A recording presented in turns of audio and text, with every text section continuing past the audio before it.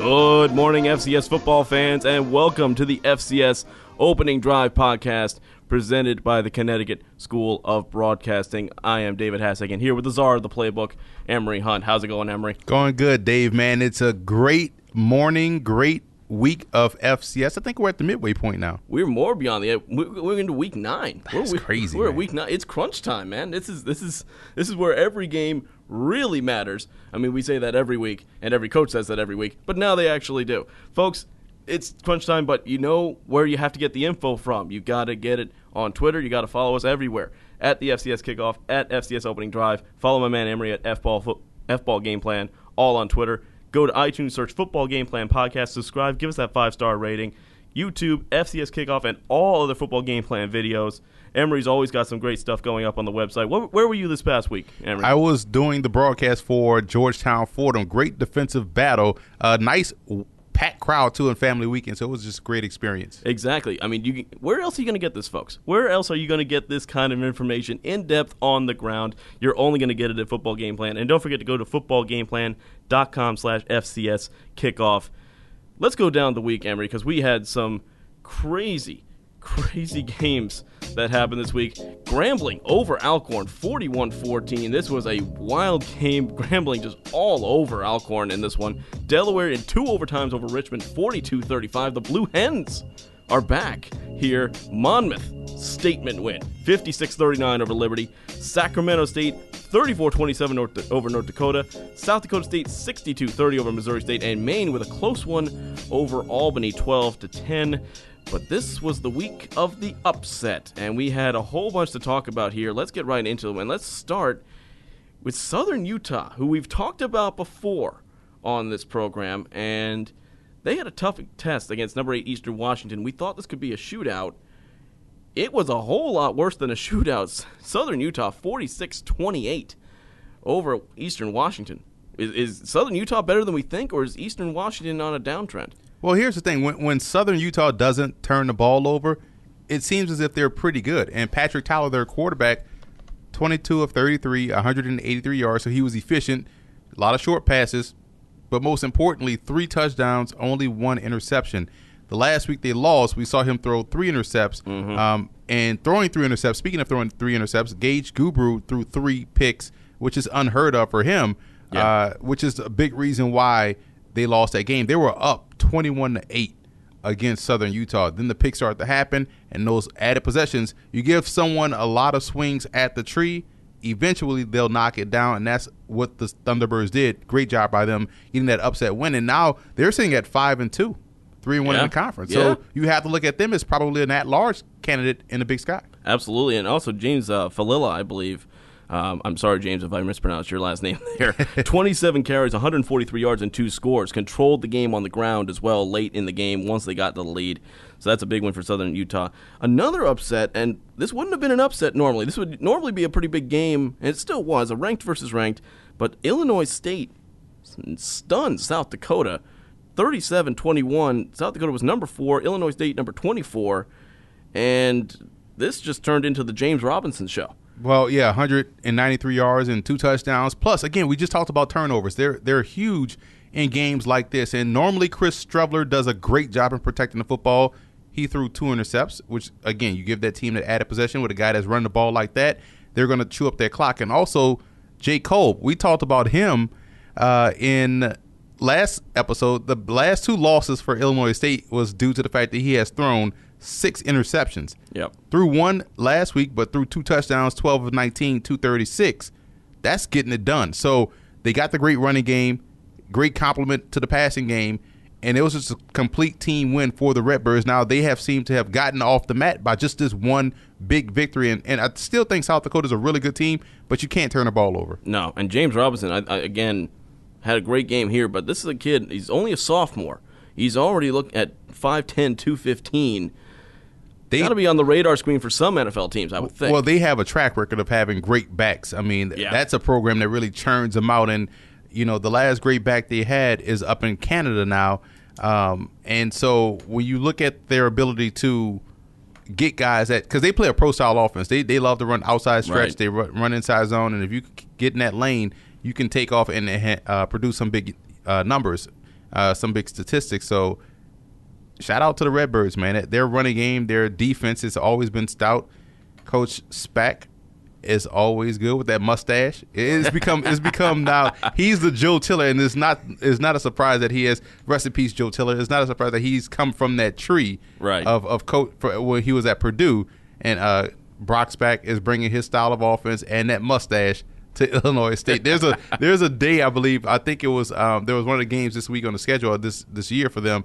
It was the Brock Spack mustache game or something like that. That's fantastic. Outstanding. Outstanding. Talk about outstanding. We had an outstanding freshman performance. Norfolk State, 28-21 over North Carolina Central. Jawan Carter, true freshman, 18 of 32, 230, and 4 touchdowns for the Spartans. What a win for Norfolk State. And that's a big win for their program because we know North Carolina Central is always battling A&T for that top spot in the MEAC. And so this has been an interesting year in that conference, and I like what they're doing down there at Norfolk State. Now, this obviously is spring. I spent some time in that area talking with coaches. I spoke with Latrell Scott. I spoke with Fred Ferrier at Morgan State. I tried to get in to speak with Connor Maynard at Hampton. We couldn't coordinate our schedules, but I was also speaking with Jerry Mack at North Carolina Central. So I've seen a lot of these coaches over this past spring. And you could tell Norfolk State, last year they were good, I thought individually, but it didn't show on the record. And talking to Coach Scott, he was telling me that, we had a lot of guys injured. I also spent time in January at Bethune-Cookman with Coach, with their head coach. Oh, man, it slips my mind now. But that's what happens when you have so many names. You're a busy man. I'm a busy man. It's tough, man. I feel bad, but so I spent time with all those coaches on those programs. So I got a really good schooling on the MEAC. And Terry Sims is the coach at Bethune-Cookman. Good save. Glad it came up. But Coach said they had a lot of injuries and they had some young guys that got some experience last year. And now that they're able to get go into an off season as a starter, he wouldn't be surprised if they had a really good year. And right now they're sitting at 3-4. Yep. 3-1 in conference. They're in the mix too. They're in the mix. Another upset, though, Northern Iowa. We mentioned them a couple weeks ago when we talked about flying the ointment teams. They were having a kind of an off year. This is a team that's normally a powerhouse in conference play. They're starting to show it again. They knock off Youngstown State 19-14. Youngstown State was held in check, and I mean checkmate, 47 yards on the ground. You don't expect that for the Penguins, but you got to give the credit to Northern Iowa. Yeah, you have to give them credit. And again, this is a football team that perennially is a top-tier FCS program. Yep. And Youngstown State, man, I don't know what's going on with them. The last couple of weeks, this hasn't looked like the team that we saw earlier in the year and also last season in the championship game. Week 5, we were picking them for, maybe even getting to the semifinals or the final. Exactly. And now it's question if they even make it. They've fallen apart. I don't know what's going on. And granted, this is a good team in Northern Iowa. They do a good job of not – I don't think I've ever seen a Northern Iowa team be terrible. Right. So that speaks to what they do. You have to beat them. You have to beat them because they rarely beat themselves. And when they get the ground game going, right now you see 20 carries, 132 yards, and 2 touchdowns. So Wade Miller did his job. Yep. Normally Northern Iowa backs do their job. We see one now in the NFL that's doing his job, and David Johnson. Obviously he's out for the virtually out for the season, but he's a Northern Iowa guy.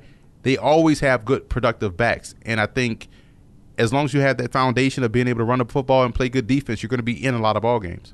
Speaking of running the football, we had a great matchup, actually, between Samford and Wofford.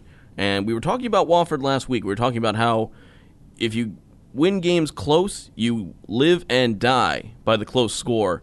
And they died by it this week. Samford gets the win, an upset win for 24-21.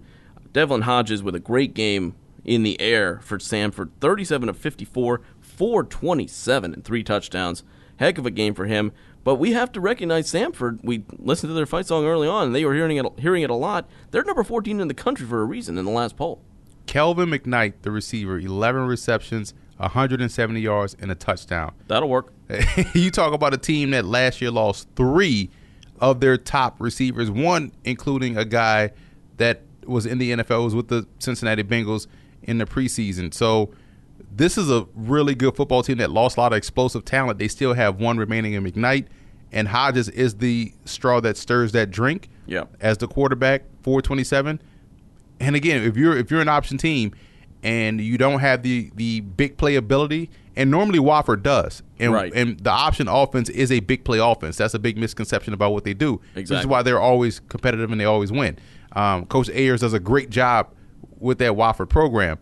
But when you don't have the explosive talent within that offense, that's when things could get hectic, and that's what happened in this past week against Sanford. Exactly. And we were talking about Wofford again. Like, they found a way to win games, which is a great quality to have. And I think Wofford will still have something to say in the postseason, and they will definitely get there.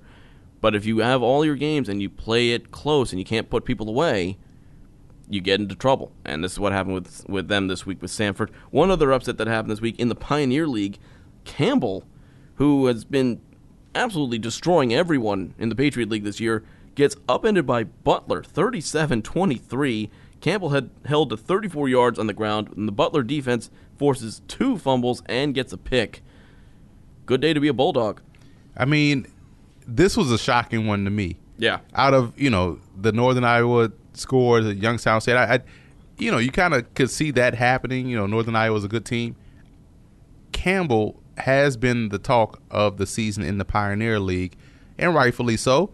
This is their last season. They're moving over to the Big South next year. I did not see Butler knocking off the Campbells. No. Not at all. And also, let's give Butler credit. Yep. They knocked off Jacksonville last week Yep. in an upset. And now they've knocked off Campbell. So you look at the Pioneer now, you have to include Butler in that conversation. Absolutely. But I cover Campbell, obviously, and the rest of the Pioneer League in our FCS Whip Around. And you look at what they've done the last few weeks. I mean, 49-21 over Stetson, 38-0 over Morehead State, 49-10 over Valparaiso. And then but last week they only got past Dayton 17-7. A little bit of it wasn't a red flag. I'd say it was a little cautionary tale there. It's a yellow flag. It's a yellow flag. It was a little loss of concentration, maybe. That's what I was thinking. Kind of a trap game. Butler is an underrated side in the Pioneer League this year. They're 3-2 in conference play. Whether or not they make the playoffs is probably a long shot, because you got Campbell, Drake, and San Diego ahead of them. But this is a game that Campbell needed to win to stay up there with the Toreros, and it just didn't happen. And speaking of trap games, there were some other teams that almost got caught in the trap this week. Elon, North Carolina A&T, and Columbia all winning in very close games. Which team do you think looked the most vulnerable of those three? Is there anyone that you kind of look at this game and you're like, wait a minute, I thought you were a contender. What's going on? Is there anybody for you in that group? Well, it's tough because I thought you can explain away all the close games. Right. Let's say, for instance, Elon at Rhode Island. Right. Rhode Island narrowly lost a game just like this against Central Michigan, right. FBS program. So I can understand that. Rhode Island also beat Harvard. I can understand Elon, kind of going toe-to-toe with Rhode Island. So I can explain that one away. Right. A&T, I can explain that one away because Bethune-Cookman is a really good team. Like I said before, I had them as preseason number 1 in the MEAC. So I can understand. Plus, when you're A&T, you're going to be everyone's Super Bowl. Yeah. So you're going to get the target. You got the target. You got everybody wants to beat the big dog on the block. Columbia, you can explain away because that was just a great game from 2 great teams. Yes. So even though there were close calls, I think that they were all real good competitive games that feature really good teams. Yeah, absolutely. And we talked about the A&T Bethune-Cookman game, especially the matchups of top offense versus top defense in almost every single category. Mm-hmm. But we talked about it before in our games of intrigue. A&T, the number 2 rushing offense in the conference, against the worst rushing defense in Bethune-Cookman, and that's what the difference was in that game. For Elon, though, I mean, obviously Rhode Island is a better team than people expect. I mean, everybody thinks Rhode Island. Wait, right? Who? That Rhode Island? Yeah, exactly. But no, definitely Elon. Elon got tested. They got another test coming this week, but they're proving us wrong. And then Columbia. I mean, story of the year. Clearly the story of the year. Undefeated, and they've got a massive game at the Yale Bowl this week. So it's out of the frying pan into the fryer. But I feel like they've had that all season long. Like, Yeah, but you don't expect, like, it was one thing when it was unexpected. Like, they were not supposed to win any of these games, but now you've got Dartmouth and Yale back-to-back away. Back-to-back, right. They've beaten Princeton. They've beaten Penn. They've beaten Dartmouth. And so, yeah, this is – I don't want to say this is their last test because watch they end up losing to Cornell or somebody like that. Some weird loss that we're not seeing right now. But this is just phenomenal what they're doing, man. Like, credit the coaching staff. Al Bagnola and company are doing an outstanding job. Absolutely. Of coaching this ball club. A quick turnaround, too. Yeah, absolutely. Let's get into, before we get back to the struggles of the Patriot League, we do have to shout out another player from the Ivy League who had a big day, Chad Knopf, who had himself a day for Princeton, 31 of 35, 421, 2 scores in the 52-17 win over Harvard. This kid has got a lot of class in his game. Yeah, and it was interesting because I was doing a high school football game at the time in Harrisburg, PA, and what was funny was I'm checking the box score in between commercial breaks, and I see him, 10 for 10, 15 for 15, 20 for 20. I'm like, wait a minute, like this guy is really on pace. And then I see the ESPN stats info tweet saying like, the record for FCS was I think 29 in a row, but he didn't get it. But I was like, he was on pace to break that record. He was 20 for, I think at one point was 22 for 22 in that ball game. That's ridiculous. Yeah, that's unreal. That's unreal. And so he's playing great. And the reason why he's playing great ball is because normally Princeton trots out 2 quarterbacks at the same time. Right. And the guy that was the player of the year last year, John Lovett, is out with a shoulder injury. So they have to go to him. They have to go to him completely full time. And so we're seeing a full complement of his game, and he's just doing it. And plus, they also have these 2 big 6'4" wide receivers that have tremendous passing catch radius. That'll help. That'll help as well. And so he's balling them, man. So we got to give him his props. But that's another team that's a really good football team this year. Absolutely. You have to wonder if the system might change a little bit now that they're saying, hey, if we got 1 quarterback instead of 2, look what we're able to do against Harvard. I mean, this might work. Well, you also look at, think about it. We talked about this a couple weeks ago, that Princeton out-recruited Rutgers for a 4-star quarterback. Yeah. So, hey, Knopf's a senior. They get a highly touted recruit coming into that program, and maybe this is the start of something new with these Ivy League programs, Absolutely. Well, we go from the highest of highs in the Ivy League, a really good story, to we got to go back to the Patriot League, and it's becoming a running joke, really. And not in we're not trying to offend anybody here, but somebody take control of this conference. Let's look. Last week, Holy Cross gets blasted by Colgate. Fordham gets past Georgetown in the game you were at 17-9, and Bucknell beats Lafayette in overtime 13-7. You could the optimists will say it's balanced.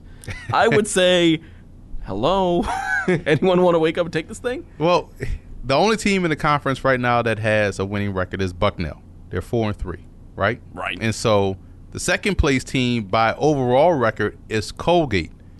The best team by conference record is Lehigh. I would say Colgate is the best team in that conference. I would agree. Because I think Colgate, winners of 2 straight, they're playing very good football. Their quarterback is starting to get into a groove. Defensively, they're going to be better. And they, to me, still have one of the best defenses, along with Bucknell, in the conference. And it's no surprise that those 2 teams that have the best defenses are the 2 teams that have 500 or better records. So that tells you a little bit of who's going to win. I think it will come down to Colgate or Bucknell.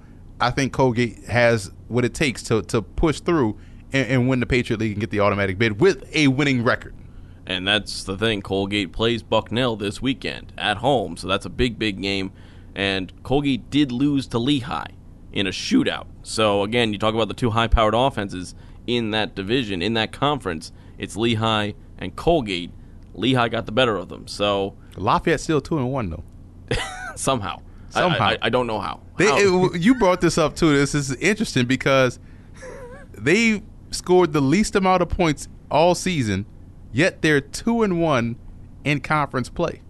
Yes, it makes no sense to me. Lafayette is undefeated in conference play with 24 points scored. It's like, what is going on? This makes no sense anymore. What is happening?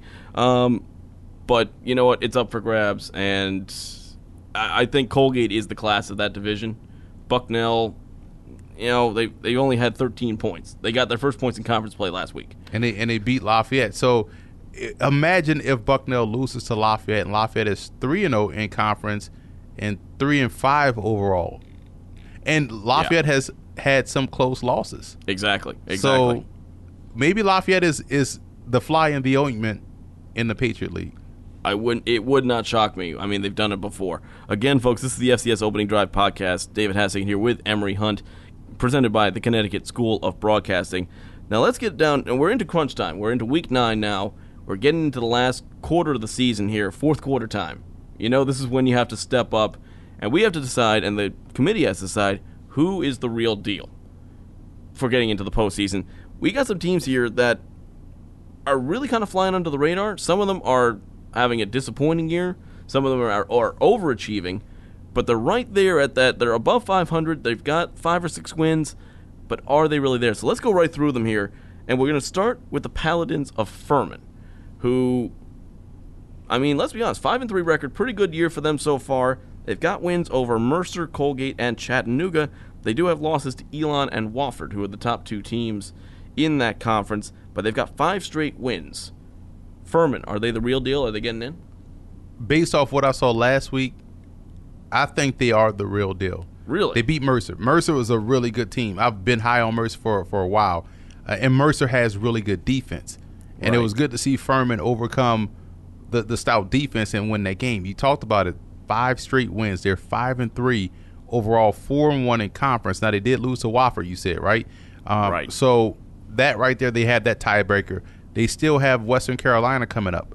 That's going to be a big game because that could push them into second place. They need obviously Wofford to lose once again to try to get into first place. But I think they've put enough right now. If the season were to end today, to be last one in type deal. Yeah. Get in. I think Furman has a strong case for playoffs. And they've got some tough games, though, remaining. They got away games against Western Carolina and Samford. That's who they finished the year with. They have a home game with the Citadel. So also, that's 3 hard games, yeah. They got a tough schedule coming in, so we'll be able to figure out if they're the real deal or not. Another team that's won 5 in a row, Central Connecticut State. The Blue Devils have kind of flown under the radar so far this season. They have losses to Fordham and Youngstown State, but they've got wins against Bryant, Wagner, and Penn.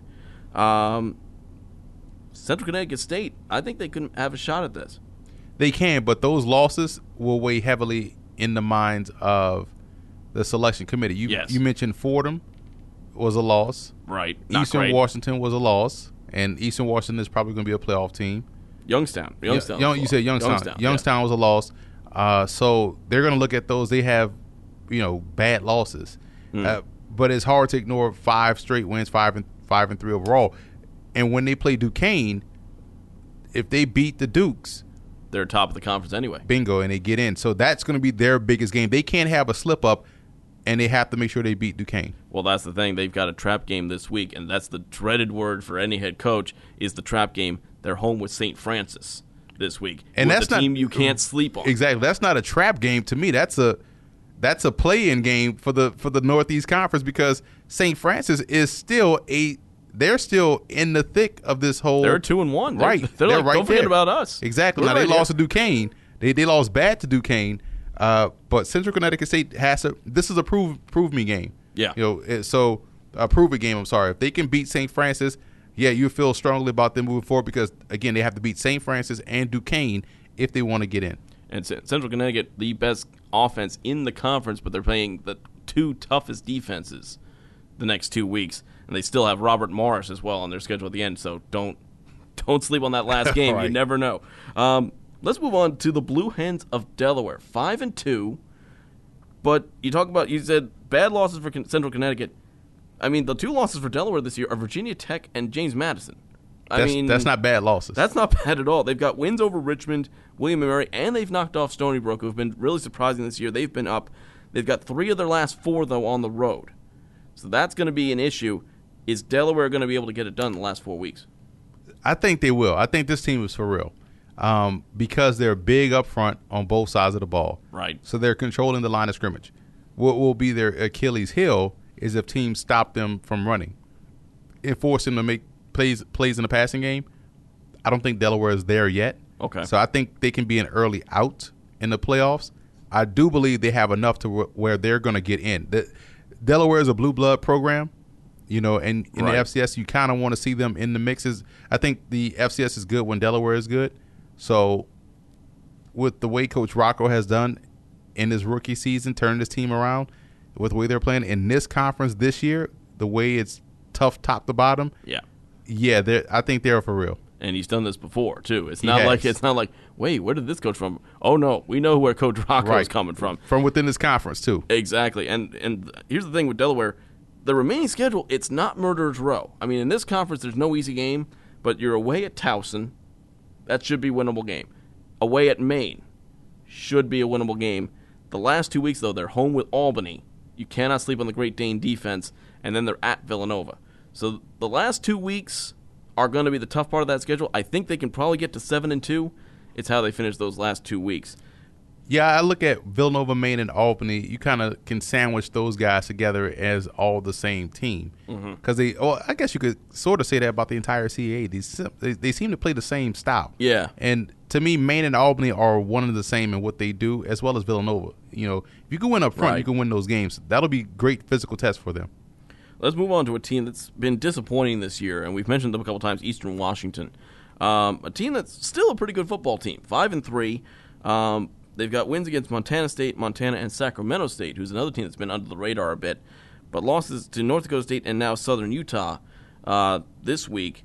They've got tough games left. They've got Weber State left on their schedule. They've got an away game at North Dakota, and they still have Portland State. But I don't know if Eastern Washington's making it. It pains me to say that. I mean, and they're a blue blood program too, right? Yeah. And so you meant that Southern Utah game, that loss was huge. Yes. Because now you can't afford a loss to Weber State. No. Which is a really good football team. It's a tough game. Now, granted, North Dakota is not what we thought they were going to be this year. No. I thought they were going to be outstanding. They're normally near the top. And Portland State's winless. So that Weber State game will be huge. Now, granted, the playoff committee will probably look fondly on Eastern Washington and say, okay, well, they're still Eastern Washington. They have exactly. They're over 500. Let's put them in. But what a big loss that was to the Thunderbirds, man. Because now you look at this conference that has Northern Arizona sitting at number 1. Yeah, and Southern Utah's now at number 3. It's crazy. It's a weird and wacky world we live in, folks. I mean, you look back 5 years ago, Montana was the class of this division easily, and they're middle of the pack. But here's the thing: they're still 3-1, and that's the other part of it because now Eastern Washington done put themselves in the mix with Montana, Sacramento State, Weber State, Southern Utah, Northern Arizona. All of those teams are not going to make it. You could make an argument for any one of those 6 teams, from Northern Arizona down to Montana, that they should be in the playoffs. So if I was to ask you, 3 teams will make it out the Big Sky, which 3 teams are you putting in? I'm taking Northern Arizona because they've been impressive both sides of the ball. I'm taking Southern Utah just because they've been able to get the upset wins. They've been much more impressive than what we thought they were. They beat Weber State too, right? And I believe they beat Weber. So so Weber State's got the loss there. But if Weber State knocks off Eastern Washington, I'm putting them in ahead of EWU. What about Montana? Montana, I haven't seen enough of them. And Sacramento State, 4-3 record overall will hurt. I think. They'll be the last out the 5, I believe. Unless they can go on a run, which, they've shown that they can do. Right. So the Big Sky is up for grabs. Eastern Washington, if they beat Weber, they're in. That's for me. And as long as they don't do something completely out of character for them in the last 2 weeks, they beat Weber, they're in. If they lose to Weber, they better hope they get some help because they're going to need a lot of help because it's not because of the Big Sky. It's because of what we've seen in other conferences. In the Southland, especially. Southland, the Big South may get 2 in. Amazingly.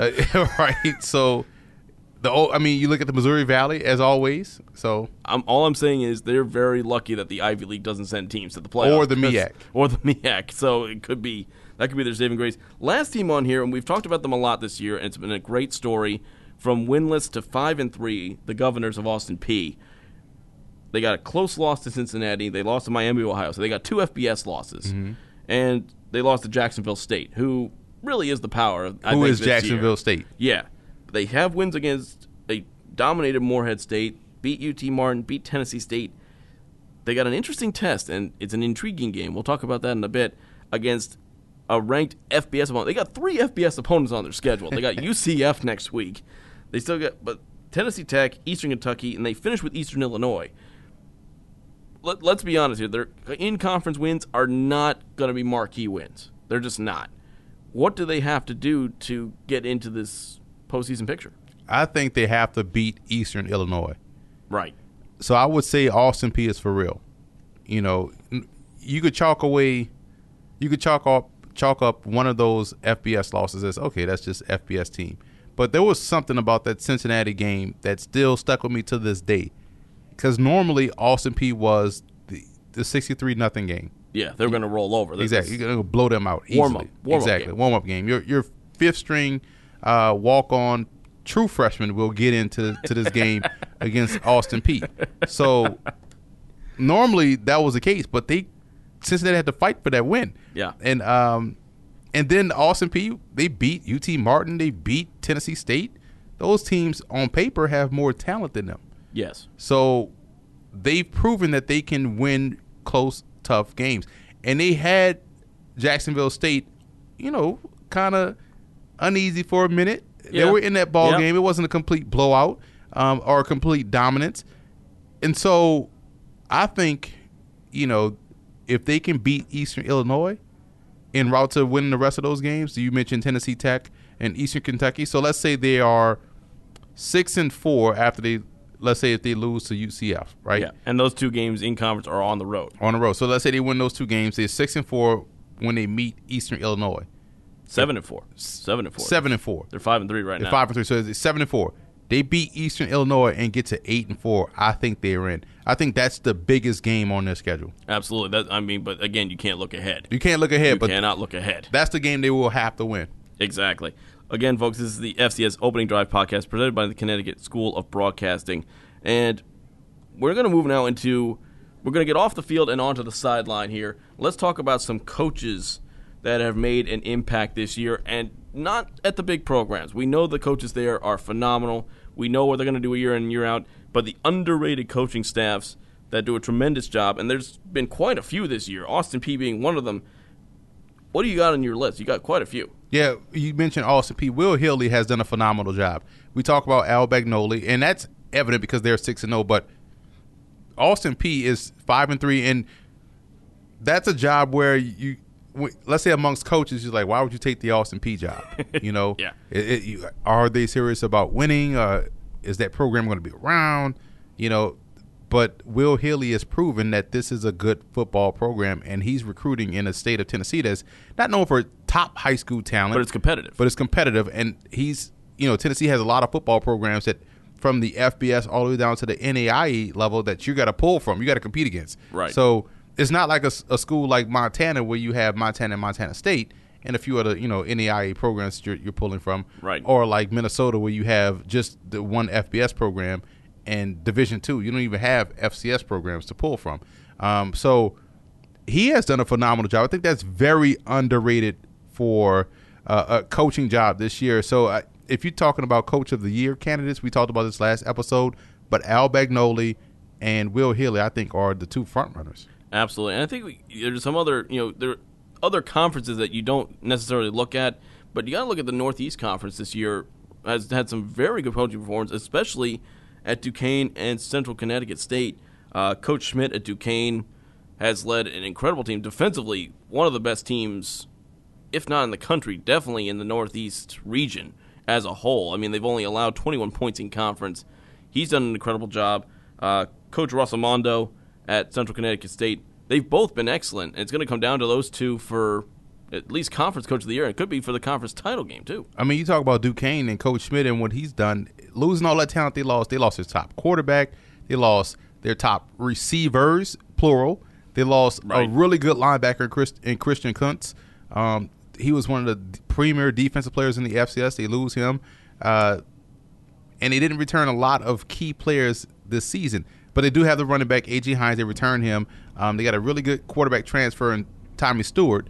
And their defense is still good. One of the best, like you mentioned, especially within conference. So to be able to take a completely new roster and have them undefeated in conference, 6-1 on the year, with some pretty big, impressive wins on that schedule, I think that's a very good, underrated coaching job. Absolutely. And one or two more that we want to talk about here, and they come out of the MEAC. And again, a conference that doesn't get the recognition, doesn't get the coverage because they're not in the playoffs every single year.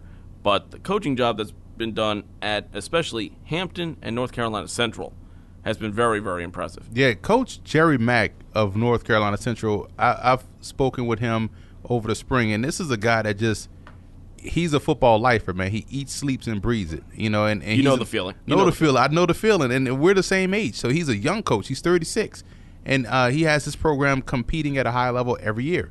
And the fact that they lost their record-breaking quarterback, Malcolm Bell, having to break in a new quarterback, and they were in a Celebration Bowl last year, and they're still in the mix for this season. So he's done a great job. Connell Maynard, I think, has done the best job in the MEAC, because Hampton was normally a team that's going to hover around the 5-6 record, 4-7, but competitive, but not really having a winning record. This year, they're in the mix for the conference championship, and they don't play A&T. Right. So they have a unique situation. Do they get high enough in the FCS polls to where they can get an at-large bid? That'll be the question. I don't know if they have if they would have beaten Monmouth, then I think they would have had enough to where they can say, okay, we can put Hampton in the playoffs if they continue to run the table. But Latrell Scott also at Norfolk State, who just beat North Carolina Central.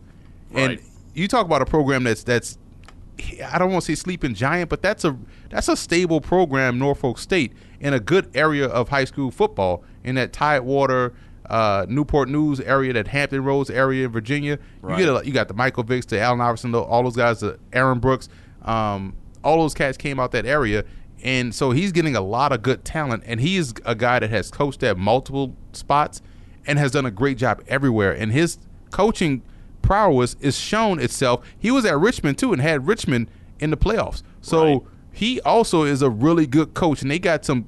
That's why the MEAC standings look like they look. I mean, we talk about Fred Ferry and the job he's done at Morgan State.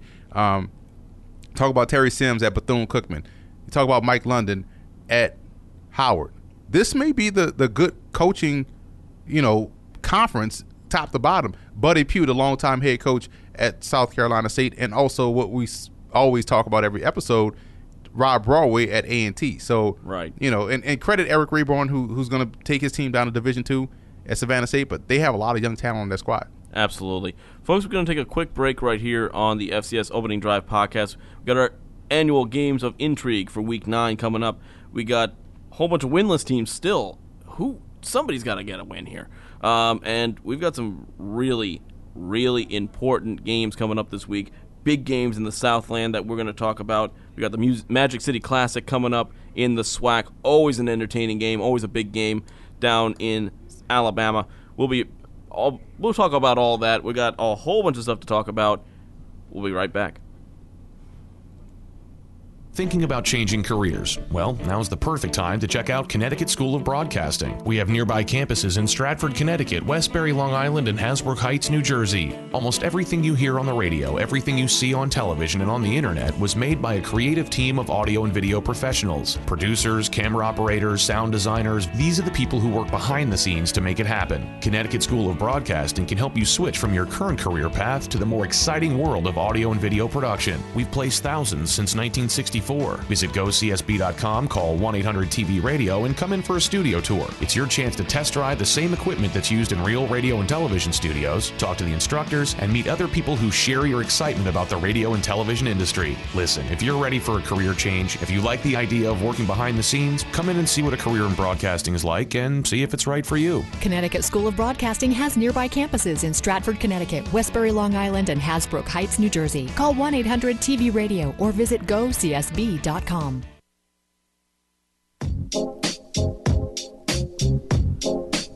Again, folks, this is the FCS Opening Drive podcast right here, presented by the Connecticut School of Broadcasting. David Hastagen here with Emery Hunt, breaking down everything FCS. And we got a whole bunch to talk about. We got some very intriguing matchups this week, Emery, our annual Games of Intrigue. And we start with the game we mentioned just before the break, Austin Peay taking on number 18 Central Florida. Central Florida is undefeated. They're 6-0. They've had an impressive season. But will they be looking past the Governors to better things? I doubt it, because here's why. On paper, just by name, Austin Peay, UCF, you think, okay, we could have a potential upset situation here. But Scott Frost is probably going to win Coach of the Year in the FBS for the job he has done with that program. And you have Central Florida undefeated. You have South Florida with a new head coach as well, Charlie Strong, undefeated. Central Florida can't afford an upset or a bad look. They're trying to get into that group of 6 bowl games, maybe like a Fiesta Bowl or something like that, or a Cotton Bowl, whichever that 5th and 6th game is. They can't afford an upset. It's intriguing because we've made the case about how good Austin Peay is because of what they did against Cincinnati. Mm-hmm.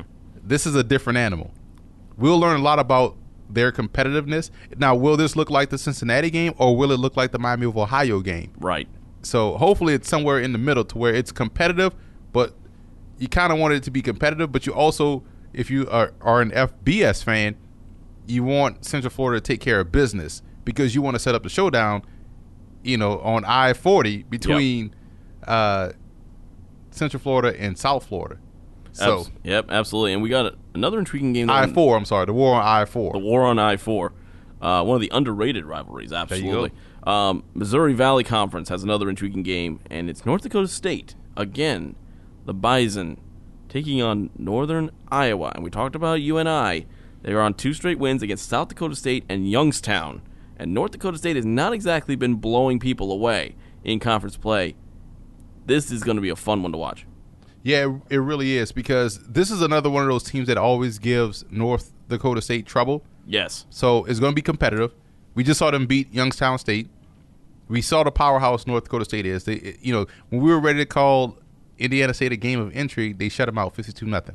Right. So this is another game of intrigue, but this is one that is usually competitive. And we'll see what Northern Iowa team shows up. It seems as if they've found the right formula to win on defense, which is key. You got to get stops early against North Dakota State, because if you don't and allow them to control the tempo and the pace, they're going to run you out the stadium. And so it's intriguing because of the matchup, and it's also intriguing because of where Northern Iowa is at this point of the season. Absolutely. Let's move to the Big Sky, and this is one that's going to be interesting to watch. You talked about Northern Arizona. They're top of the Big Sky. I don't think even they expected to be at this high up. Undefeated in conference play. They got Sacramento State this week, and we talked about them being possibly a fly in the ointment. They've been interesting. Sacramento State's got 2 wins. They got wins over Southern Utah. Also beat Youngstown. So Sacramento State, maybe? Are they looking past them? I think this is this is why it's intrigue, right? This is more than intrigue. I think this is a big game, right? This is a play-in game for Sacramento State, because we talked about if we had to pick the 5, who would you put? Who would be on the outside looking in? And we both agree that Sacramento State may be, because of their record, the last team that we would say, okay, yeah, put them in. So them getting this win now makes it really tough to decide which team do you take out.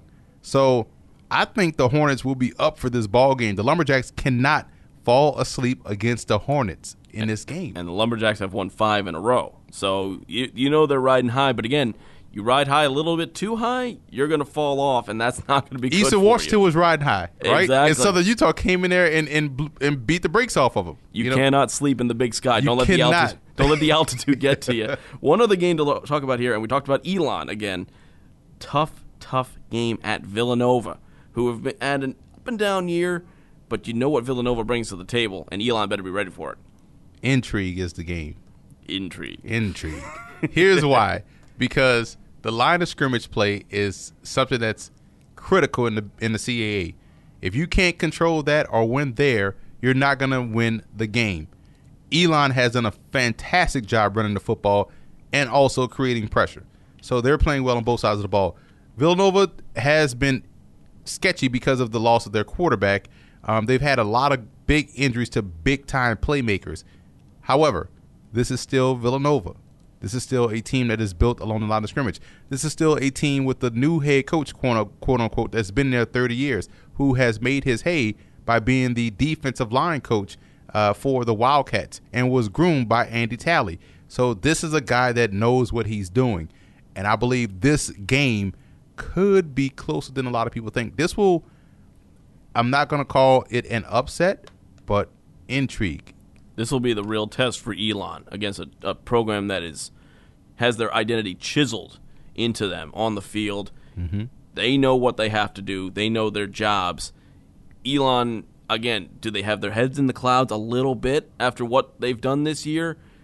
But I think they got a wake-up call against Rhode Island last week, so I think they'll be ready for this. This is going to be a fun one. I think this is going to be a fun one to watch, but I agree. I think Elon just sneaks this one out, but they have to be disciplined. They have to make a statement in this game, too. Absolutely, yeah. I think they're getting into the playoffs if they run the table, no doubt, but this determines whether or not they open up at home or on the road. Yeah, absolutely. Let's talk about the winless teams. We still got, amazingly, 8 winless teams in FCS. Delaware State finally got off the mat last week. I mean, come on, people. Like, you still have Indiana State without a win. You still got Cal Poly without a win. What is going on here in this season? Like, it's the haves and have-nots. Yeah, it's been weird, man. Normally you have maybe one team right now that is still winless, Which is usually Austin Peay. Or Middle Valley, Mississippi Valley State. It's a long name. It's a long name. It's fine. The Delta Devils are usually the one that's winless. But this year, like you said, 8, and I don't know what's going on, man. And if I'm looking at the schedule, you have Jackson State plays Mississippi Valley State. That's a winnable game. That's a winnable game, but Valley is 2-5, and Valley has obviously they beat Lynchburg last week. That really doesn't count, but they won that game. It counts where it matters. It counts where it matters, right? And so Jackson State has that chance to really win that game, but I don't know, man, because now again, Valley has confidence now. So that one is sketchy. Texas Southern plays Grambling. That's not going to be a good look for Texas Southern. No, that's going to be over by halftime, I think. Right. Unfortunately for Texas Southern, Grambling is the class right now. That's no way. Now here's where it gets interesting. Portland State hosts North Dakota. There's an opportunity for the Vikings. You like that matchup? I like the matchup. Here's why. Because North Dakota seems to be suffering a ton of injuries. They're not the same. Portland State has to get a win somehow, somewhere. That could be a game that they could win. Cal Poly plays UC Davis. They're not beating UC Davis. But don't ever sleep on a rivalry game. That's the only thing I will say there. That's true. I agree. I think UC Davis probably rolls in this game. But in a rivalry game, you cannot overstate it. The one game I'm looking at, though, is Indiana State. We've been talking about them week after week. This is going to be the week they break out. Oh, no, they lost to Southern Illinois. But no, it's going to be this one. No. Okay, fine. But they got Missouri State coming in, who's really had a struggling year. They're 1-6. They're coming off a big loss to South Dakota State. Is this the week for the Sycamores? I would have lost a lot of money putting my chips all in on Missouri State after what I saw. Remember, I think it was week 1, they were going toe-to-toe with Missouri. Yeah. And so I think it looked like a basketball score. Yeah. And so that's following week. I'm like, Missouri State's offense, they're going to win this game, and they lost. They got blown out. So you're right. This is a game where Indiana State can find their first win. However, I still have a few shekels in on Missouri State in that offense. I'm still buying their offense. I think they can outscore Indiana State. Indiana State will work hard for this loss. All right. That is a terrible way to put it, man. It's going to be one of them tough losses, man. And that's brutal. It's brutal, but it's true. I just don't see it. So who Tennessee State has this week? Tennessee State, Tennessee Tech, you mean? Tennessee Tech has Tennessee State. They're not going to win that game. 4-3, 1-3. VMI's got the Citadel. The way the Citadel's played this year, they've been up and down. But again, rivalry game. Maybe that means more. But Citadel's at home. But see, here's the thing. I would have went with VMI if this was last year's VMI team. But if this was last year's Citadel team, they blow out VMI because Citadel's last year team was 5th in the country. So Right. this is a tough matchup for VMI. And I would have taken Savannah State possibly, but after what Norfolk State did last week, I can't see that. I can see maybe one, maybe two teams getting off the mat this week. It's a bizarre season for It really for the is, winless. man. Speaking of bizarre, I mean, we're talking about the FCS programs and how teams are shifting around. We had Coastal Carolina move up last year, and next year we have Idaho, the Vandals, moving back down. They're going back down to FCS. What other teams do you think could or should, let's put it that way, should move down from the FBS to the FCS level? Well, I don't think any team should move down. I will say this. I think there's room for growth in the FCS. Right. We just talked about a big rivalry in California, right? Cal Poly, UC Davis.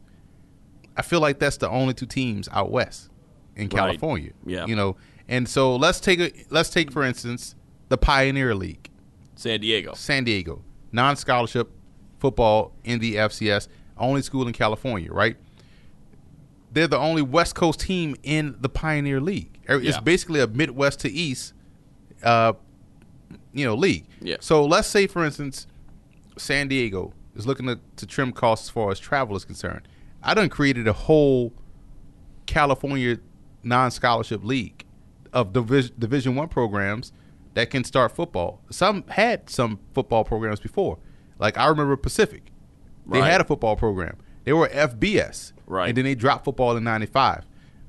They can come back and have an FCS non-scholarship program. They have San Diego out there. You know, they're Northern California Pacific, but Right. you got San Diego out there. Okay, cool. So now you got two. Santa Clara, Okay. home of Brent Jones. They had a football program. They were D1 as well, or Division II. They can come back non-scholarship. San Francisco, University of San Francisco, the Dons. They have a unique football history. The 1950 team with Ollie Matson. Kind of a weird football history at San Francisco. Because they dropped it because that team was undefeated. Yeah. And they didn't go to the bowl game because they had the I think it was the Orange Bowl. They wanted San Francisco to leave behind their black players because of the integrated South. And so you have a team that had Gino Marchetti, Ollie Matson, and Bill Willis. No, I'm not leaving Ollie Matson and Bill Willis behind. That's the team. And so you had 3 NFL Hall of Famers there. So I would say San Francisco can restart. So we had San Francisco, Pacific, Santa Clara. Cal State Fullerton dropped football in 93, I believe. The kid that played out here at cornerback for the Giants, I think Mark Collins was a cornerback from Cal State Fullerton. So they had a rich football history.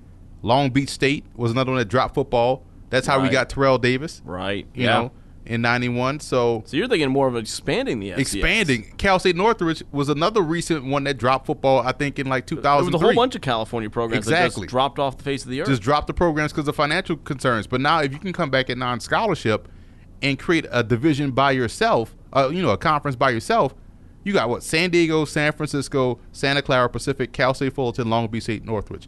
All in the same state. Done. Non-scholarship. I just solved some problems and also created some opportunities for some football players in California. You should get into politics solving problems like that. Exactly. It's so simple. It's common sense, right? Well, you would think common sense would work, but I don't know anymore. Common sense is not so common. We should stop calling it common sense. Right. It should be enhanced. Let's move on. Let's move to week 9. And we got some really interesting games coming up, though, this weekend. We're going to start in the CAA, and this is an intriguing matchup. William & Mary at Maine. Interesting matchup with this one. Here's why. Because William & Mary, I always, and I had this problem where I look at certain teams through a historic lens. Yeah. You know, whether it's FBS or FCS, you look at William & Mary just like how you look at a team like Virginia Tech or, or Virginia or some team that you, like Georgia. Yeah. Sands this year. You just see the name, okay, I expect them to play this way. I expect Georgia to have a good running back. Yeah. Just based off their history, right? I expect William & Mary to be good up front on both sides of the ball. I expect them to be able to run the football. I expect them to play really good defense. That hasn't been the case this year. Maine has had up and down issues at quarterback, but they are built like William & Mary has been built over the course of their career. And Coach Harasmiak has done a really good job at Maine. So this is a game that you can definitely make a case that William & Mary can win. I just don't know if they will against Maine. I think Maine can win that one. Let's move to the Patriot League. Oh, the Patriot League. Lehigh at Fordham this week. Now, Fordham, we expected to have a pretty good year. They've had a really surprisingly bad year at 2-6. But they can still win the conference. They're 1-2. And Lehigh's 2-0 despite having a 2-5 record.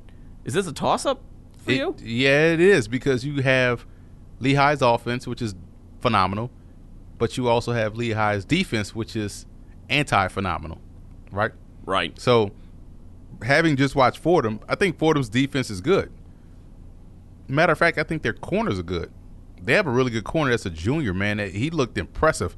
Pro prospect type of guy. I have his name right here in my doggone notes. You could tell I was on the road this weekend because I didn't even unpack my notes from. He's pulling out a toothbrush, folks. Right. He's got everything coming from this weekend. He's got an extra T-shirt in there.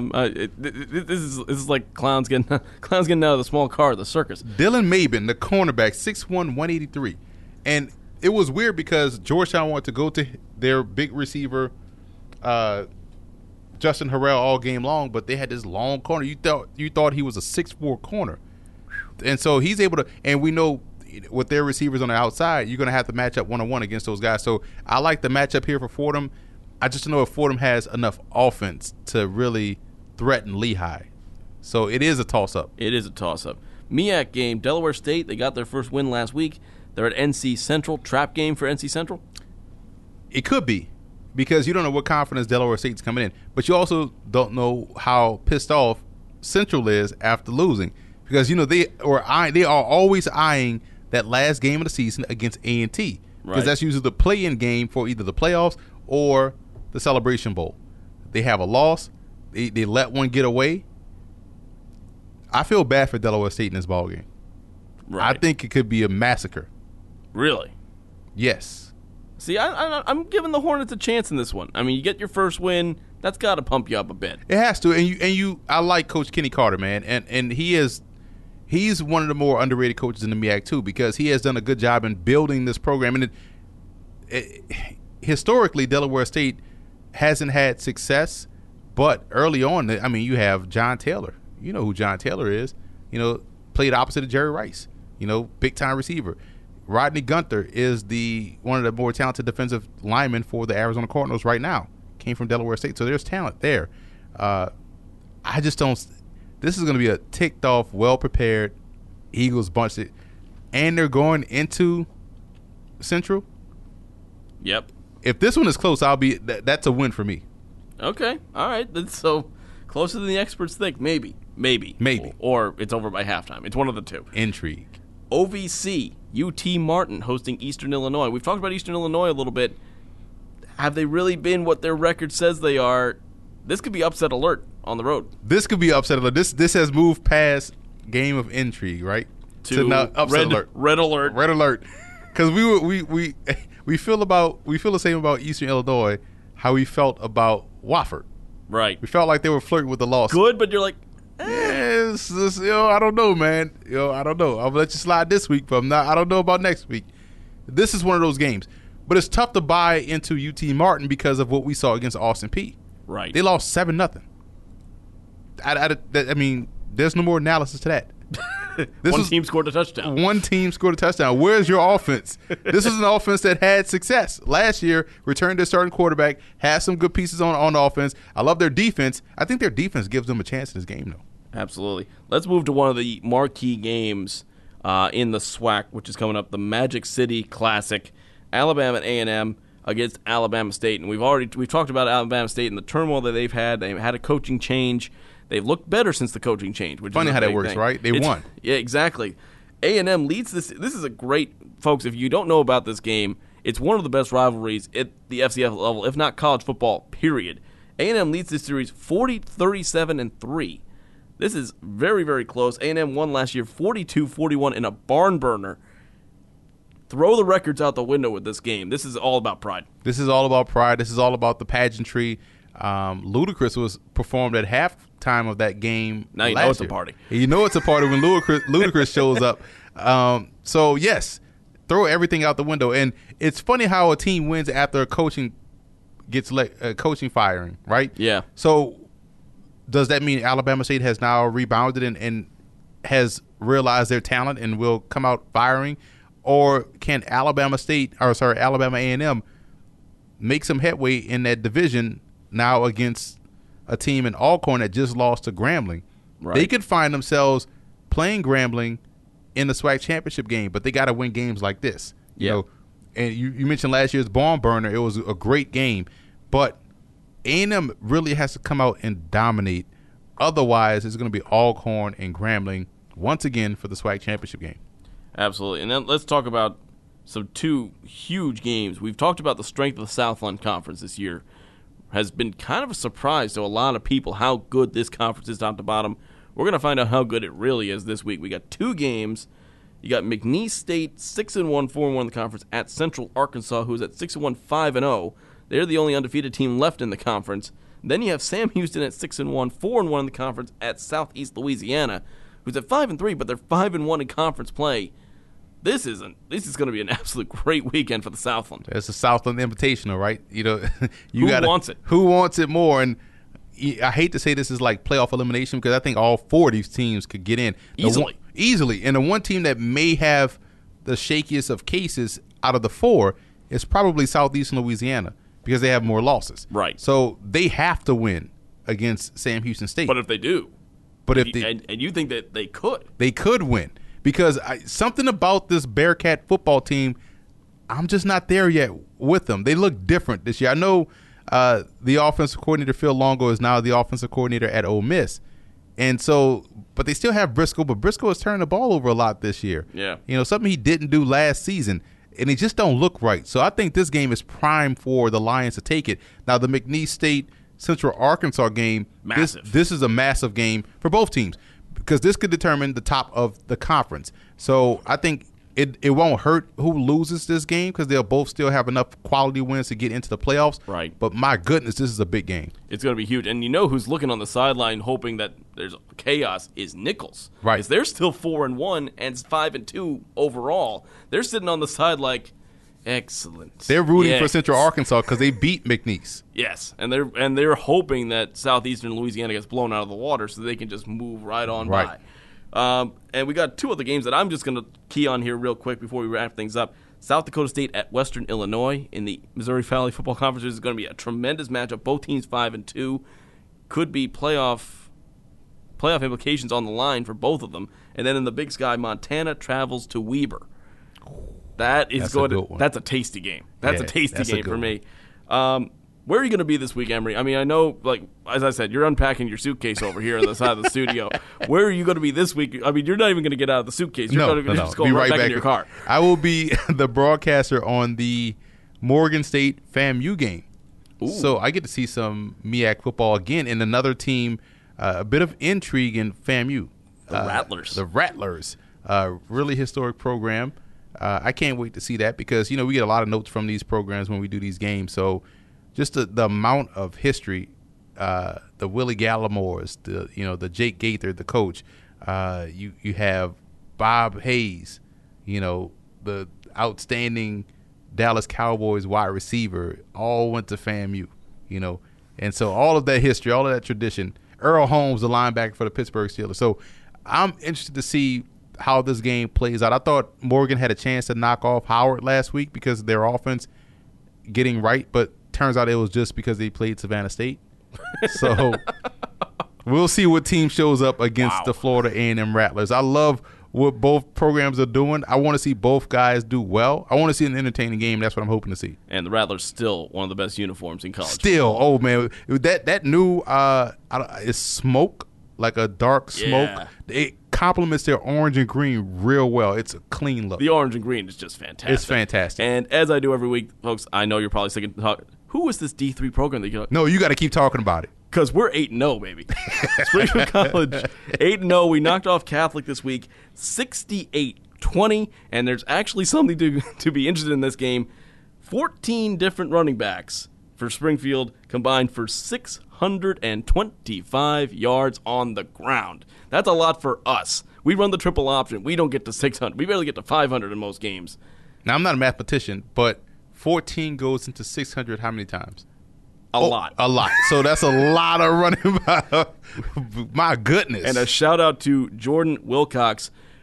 Underrated size-wise. He's 6'1", 225, 13 carries, 212 yards, 3 touchdowns.